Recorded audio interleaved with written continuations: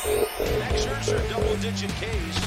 We're busting ours. Kick yours. Fun to watch. Minus 15. Respect all, fear none. Into the upper deck. Intensity is not a curfew. Oh, mercy. 5, 4, 3, 2, 1.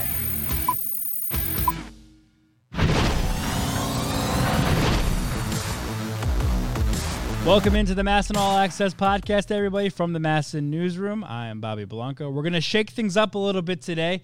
Amy Jennings is on vacation, so it's just going to be me filing solo. Thanks for tuning in on the MASN Nationals Twitter account, the YouTube page, and, of course, Facebook page. We really appreciate you tuning in today's show. But today's a special day because it's going to be a reunion of sorts with the District 34 podcast, formerly known as the District 34 podcast, with myself and Byron Kerr, who I have on right now via Zoom. And Byron, I really appreciate you hopping on. This is pretty exciting for me. I always really appreciate you. And, can you believe it? It actually was 4 years ago that we started a District 34 podcast. Obviously, we would have had to change the name if we would have kept it District 34 since some right fielder left to go to Philly. But it's been 4 years. We started in May 2016.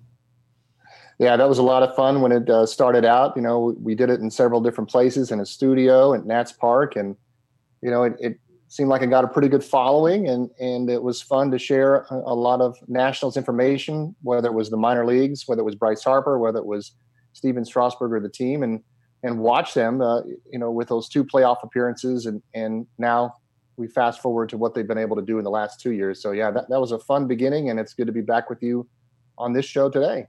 Yeah, I really appreciate the time. We are live on our social media feeds, and we're trying to get this in early before tonight's finale. We'll get to some baseball stuff later, obviously. I just had to bring up that District 34 thing because my girlfriend asked me the other night, and like, man, you've been doing the podcast for like a couple of years now. And I was like, yeah, I think 3. Looked back, it's been 4 plus, going on 5 now. Yeah. So that's kind of sets me back a little bit. So that's kind of crazy. And I always appreciate you helping me get this podcast off the ground. It's now evolved into the MASN All Access podcast, and we've got O's and Nat's side. So I'll always remember and appreciate you.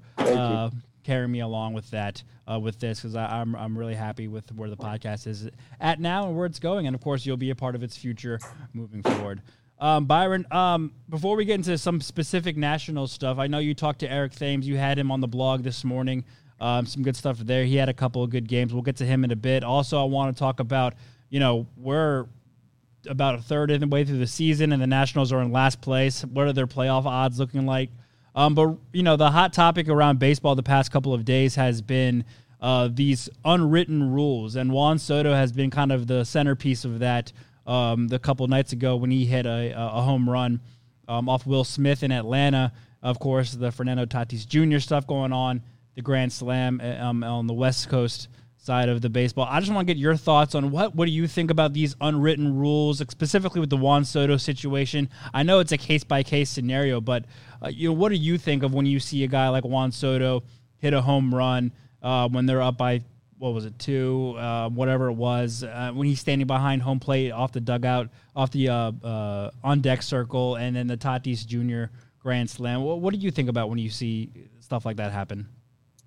Yeah, I don't know what was going on between him and Will Smith. If we had access to the clubhouse, we might have been able to get to the bottom of that story quicker. But you listen to Davey Martinez, Bobby, after the game was over, and he said, that's not Juan Soto's game to be a jerk out there or something like that. He does the Soto shuffle, so maybe that rubs guys the wrong way. Maybe that's where it all started with Will Smith. But he had never faced Will Smith before.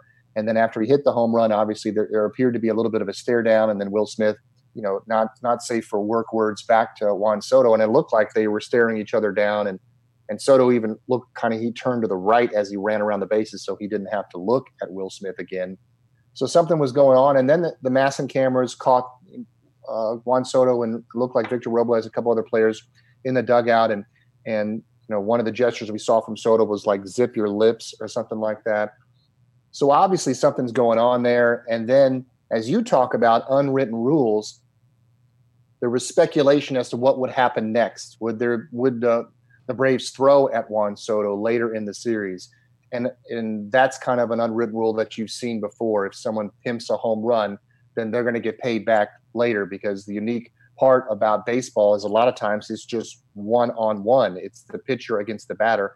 So and they come up every 9 spots, right? So if you want to get back at somebody, you have a chance later in the game or later in the series. Because the Braves scored 4 runs in the bottom of the 9th, it seemed like that kind of dissipated a little bit, and they got their revenge, quote unquote, in that game anyway. So they were able to kind of get Juan Soto back. But, Dave Martinez said, if you don't want him to pimp the home run, make a better pitch. And that's kind of the same thing we're seeing with Fernando Tatis Jr. We wouldn't have these discussions, Bobby, if you didn't go 3-0 against the guy. What is he supposed to do? Always just kind of hold his bat on his shoulder and then walk to first, and then they get the out, and the next inning, the Rangers score 7 runs. I mean, we're in an era where people are scoring 7, 8, 9 runs an inning. It could easily come back. If you have a chance, as I tweeted out, if you have a chance to score 4 runs versus 1, why wouldn't you take those 4 runs and you can put away the game? I'm sorry we hurt your feelings, but instead of hurting your feelings, maybe your Major League Baseball pitcher could make a better pitch or make 3 better pitches, and we wouldn't be having this discussion. The thing that also bothered me about it was that his manager said, oh, yeah, he shouldn't have done that. And then Tatis had to go around apologizing. That's, not what I want to see from baseball. I love seeing more home runs. I love seeing more action.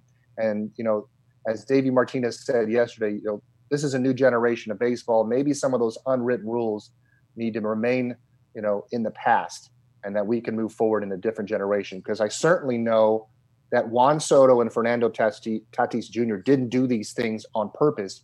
They did them to help their team win the game, and that's the bottom line. Yeah, and with Juan Soto specifically, Byron, we've seen him before kind of inch off the on-deck circle to get a look at the pitcher while they're warming up, especially when it's a new pitcher. And like you mentioned, someone he's never seen before. He's never faced Will Smith before.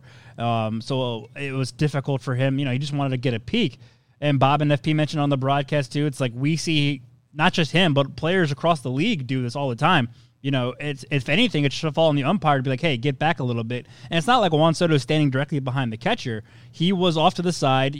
There's like that unwritten rule. There's that respect value where, you see like the first base or third base coach, whatever it is, he waits for the pitcher to throw his warm-up pitch, and then he runs behind him so as not to distract him. Juan Soto's off to the side. How much of a distraction can he actually be if he's just standing there, not directly behind the catcher? So I don't know how Will Smith could have took offense to that. Sure, you can ask him maybe to slide over a bit, but to get all upset about it and kind of annoyed and pissed off about it doesn't seem like it was worthy of that response. And Byron, you look at the other things across the league about running up the score and everything, it's like I hate to compare baseball to other sports because obviously with the history of baseball, it's just not the same. And with these that's where these unwritten rules come from.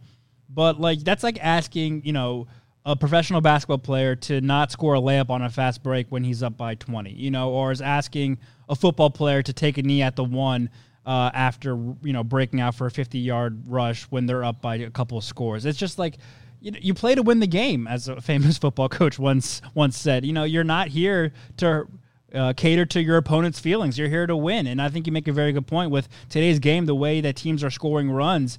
No lead is really safe. And when we saw it last year with the Nationals, they scored, 7 runs. They erased a 6-deficit lead in the 9th inning. Yeah. It happens. It's not just a 4-run lead, 6-run lead, whatever it is, isn't always safe no matter what. And then we saw on Monday night that the Nationals gave up a 3-run lead in the 9th. So yeah, I think it's kind of upsetting. I was also upset to see that the Padres manager didn't really back his own player. I'm glad that we saw Davey Martinez back his own player. Davey will always go to bat for his guys here, so I think we can take pride in that. So that's just something I want to start off with. I'm glad we're kind of on the same page. It was a hot topic around baseball. Speaking of Juan Soto, I don't know where to start next in terms of Nationals players, young superstars. Should we go with Juan Soto or Luis Garcia? I guess since we just talked about Juan, let's start with him. He is taking this league by storm. I should say that I'm not surprised, Byron, but we're in year 3 now of Juan Soto, and he has just been unbelievable to start this season. His numbers, he doesn't qualify because he's missed the first 8 games of the season, but his numbers would lead the league and all of baseball actually in most categories. Yeah, I've asked this question about what makes Juan Soto so special, and at his young age, Bobby, he has an incredible baseball IQ. He seems to be able to strategize between pitches, strategize between at-bats, and kind of figure out already game planning with Kevin Long and the staff before the game starts about how to break down a pitcher and make the pitcher throw the ball where he wants it, where the pitcher is trying to do the exact opposite. But Soto, whether it's subliminal or whether it's mind games with the Soto shuffle, he can certainly get into a pitcher's head, and that's incredible for a guy that's 21 years of age and is able to do this. And when you watch him play the game of baseball, Bobby, I'm impressed obviously with that baseball IQ, but also the strength and the power and the speed he has in his swing. You've seen some home runs probably that I have this year. When you look from the center field camera down and you see him hit the ball, you're like, oh, okay, that's probably a fly out to center field or left field or right field. And then you turn around and you watch it from the home plate camera and the ball is 15, 20 rows up. I mean, he has so much power, so much good bat speed that he's able to not only get him to the inside pitches, but he does a nice job of going where the pitch is thrown.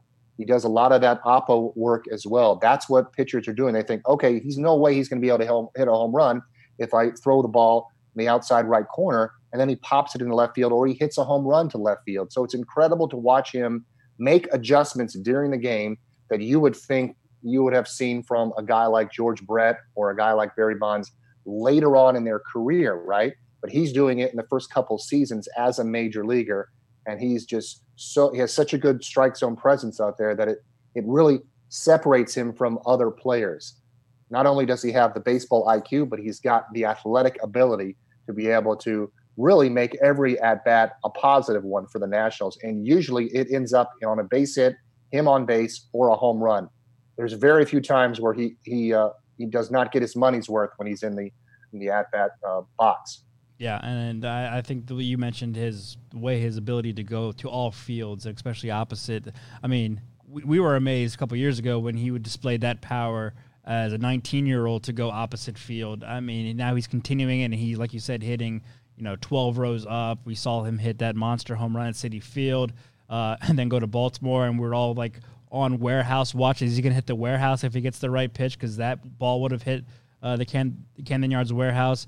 I tweeted out his spray chart at the beginning of the season. It has since had to be updated, but Nats Extra, Dan and Bo have a great spray chart of all of his home runs starting from last season, including the postseason, and it covers the whole field. It's incredible. It's not just to the right side. I mean, he is dangerous at all fields at all times, no matter righty or lefty.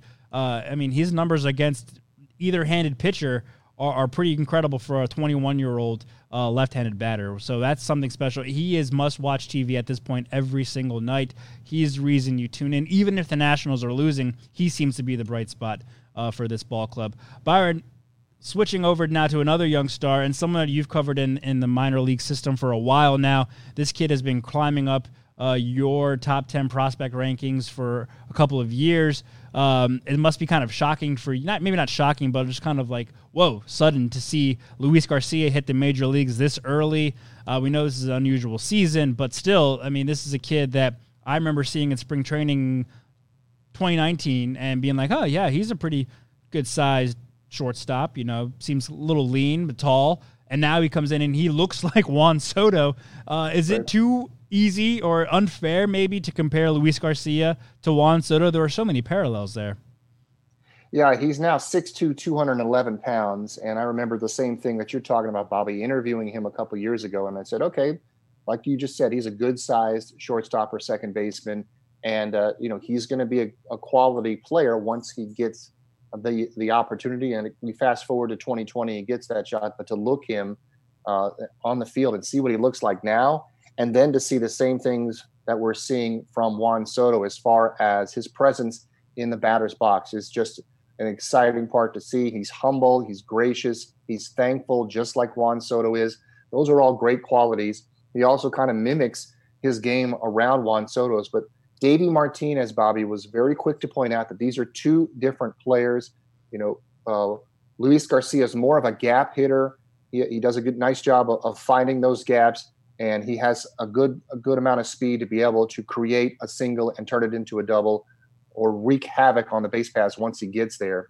So I think he's a guy that once he gets going is going to be like a Trey Turner. He'll be able to move up in the lineup and be the top of the order guy that sets everything up, gets on base, and then guys like Juan Soto will bring him home.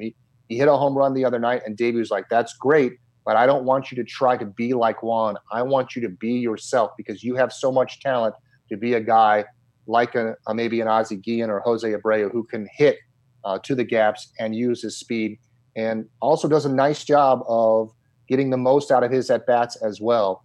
We haven't seen too many strikeouts from him to begin this season.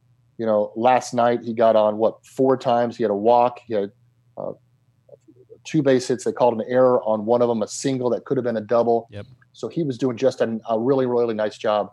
And that's what I think Luis Garcia can be. And it's a nice example of how the player development in the national system has done a nice job of getting these guys ready for this moment. How many first years are we seeing come up here, making their MLB debuts, and they look like, for the most part, that they belong?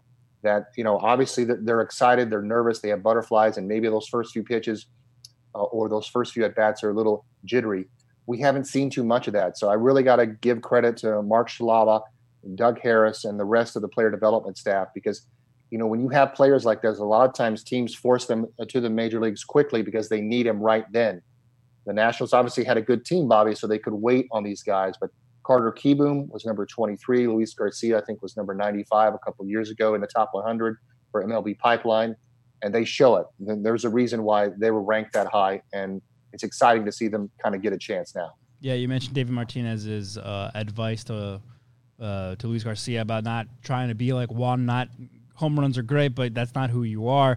I remember him giving similar advice to another young infielder, Wilmer Defoe, a couple of years ago, because Wilmer was just swinging for the fences, and David was like, that's great. When they come, that's awesome, but that's not who you are. Let's get into the gap, get on base, and let some of our bigger power bats drive you in. It'll be nice to see Garcia do that this season because, he's got the size. You mentioned how big he is now, and he's, comparable to Juan Soto in terms of size.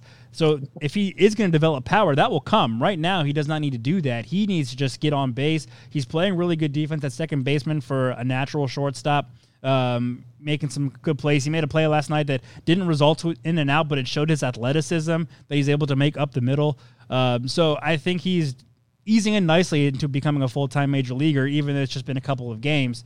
And he's shown that, like you said, the Nationals player development staff, he's not shy from the moment. He is ready for this moment, and he is ready to be a Major League Baseball player, and he should get some good quality playing time throughout this shortened season. All right, Byron, one more thing before we get to kind of looking at the broader picture of this season and into the playoff race. You chatted with Eric Thames last night, and you wrote about him on the blog on massinsports.com. He's had a really tough start to the season. Amy and I have talked about it, that, we're used to seeing these backup left-handed first basemen come in and just kind of do their job early, hitting a bunch of home runs early. They kind of fizzle out midway through the season in a normal season in terms of their averages, but their home run numbers are there. That didn't really happen for Eric Thames, but the past couple of games he's been able to put together some solid at-bats and get his first home run as a National. Yeah, I mean, that was a big moment for him. I wrote about the fact that, as you remember, at Camden Yards during the one rally against Asher, they had a chance to make it a big rally. Juan Soto had the 2-run homer, so you kind of felt like, okay, this is their chance against Asher. And then a couple of batters later, Eric came up and drove it to deep right center, but it just didn't quite have the power that we are accustomed to from Thames, and it was turning into a long fly out to the right fielder.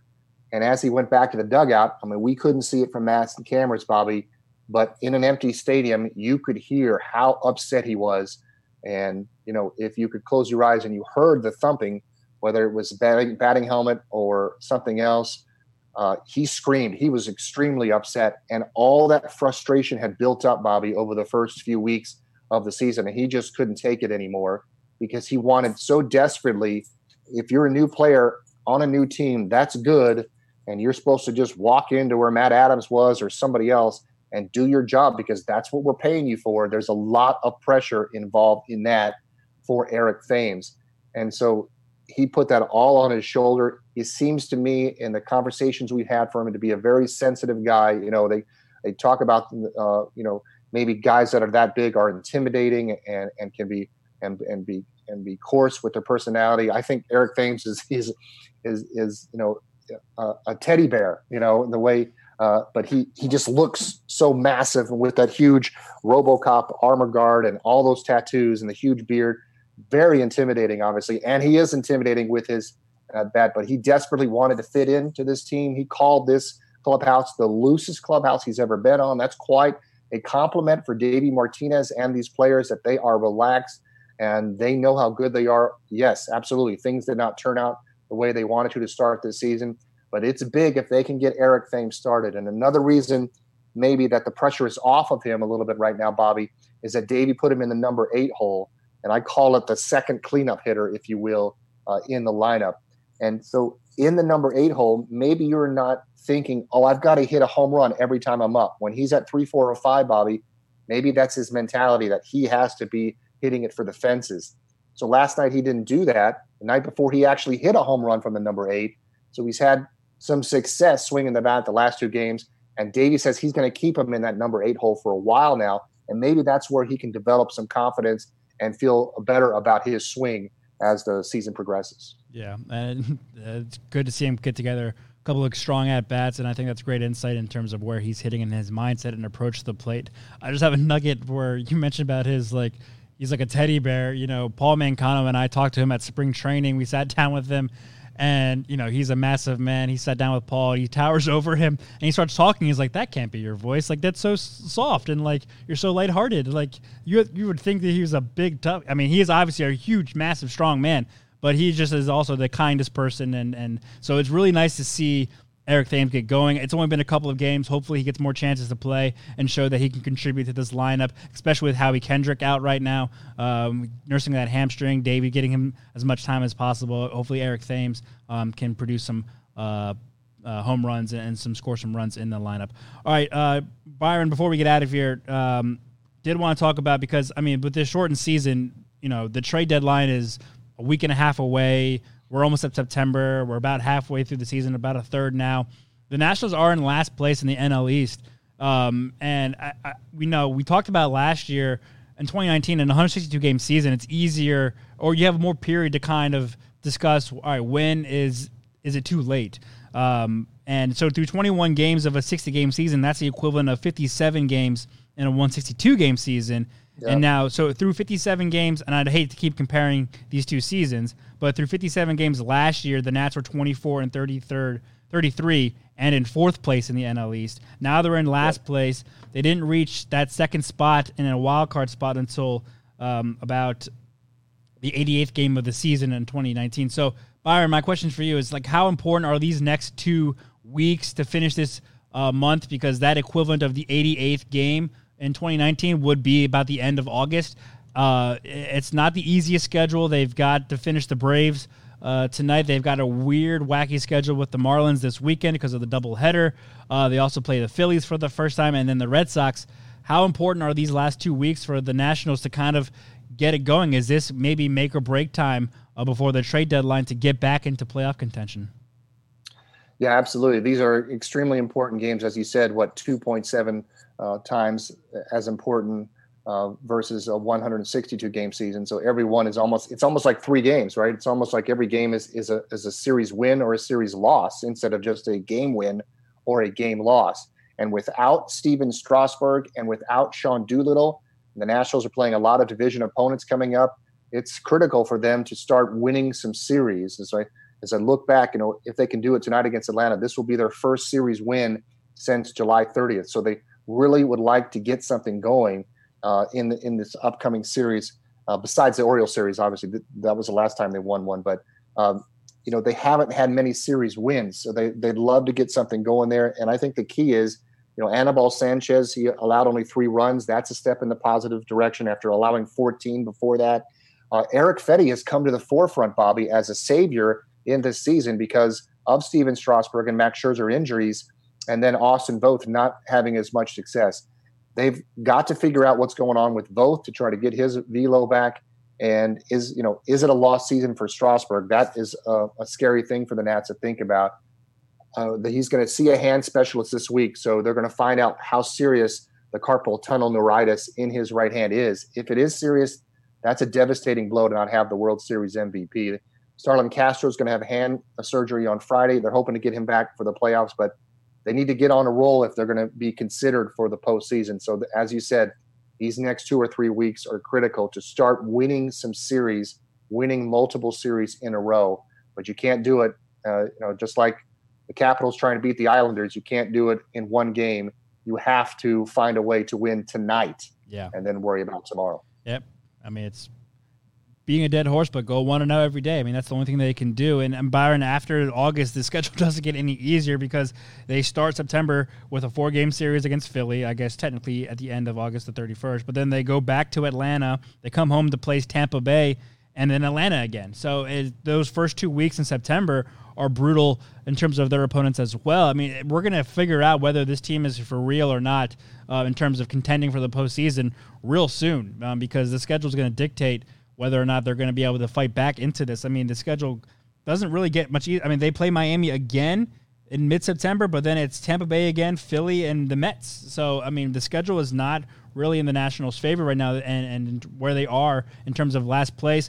Fangraphs is only giving them a 41.7% chance to make the playoffs, but Baseball Reference is giving them over a 73% chance to make the playoffs. So it's kind of up in the air. A shortened season, you never know what can happen. But like you mentioned, they just need to start taking care of business today. I mean, the Red Sox are off to a terrible start, so you would hope that they were able to take at least 2 or 3 next weekend against them. The Marlins, they are in second place. I don't know how, because I don't understand all the math behind the standings right now in terms of who's played less games and stuff. But, it's a weird 5-game series, so hopefully the Nationals could take 3 out of those 5, if not 4. So that could help get them into a right start and move forward up the standings and towards the playoffs. But of course, the expanded playoffs help everybody. The Nationals should not feel like they need to, be the top 5 team. There's 8 teams making the playoffs this year, so there is some wiggle room there. But you can't start too late. We mentioned all during May and June last year. It might be too little, too late. We're getting to that point in 2020. Byron, I thank you so much for joining me. It was great stuff, as always. Great conversation on this podcast on the MASN Nationals social media accounts, of course, at MASNCur on Twitter for Byron, and check out his blog on MASNsports.com. He'll have coverage from tonight, too, for the finale against the Braves, and, of course, this weekend against the Marlins. Byron, thanks so much. Thanks. Good to be with you again, Bobby. All right, that's going to do it for this weekend's MASN All Access podcast. You can be sure to follow the podcast on Apple Podcasts, Spotify, Google Podcasts, and SoundCloud. And thanks to Paul Mancano for all his hard work behind the scenes. He did a great job running the show today. We'll be back next week. Amy Jennings should be back with me. We'll be talking about the trade deadline. It'll be a couple days away at that point, so be sure to tune in there and across the MASN Nationals Twitter and social media feeds. I'm Bobby Blanco. We'll see you then.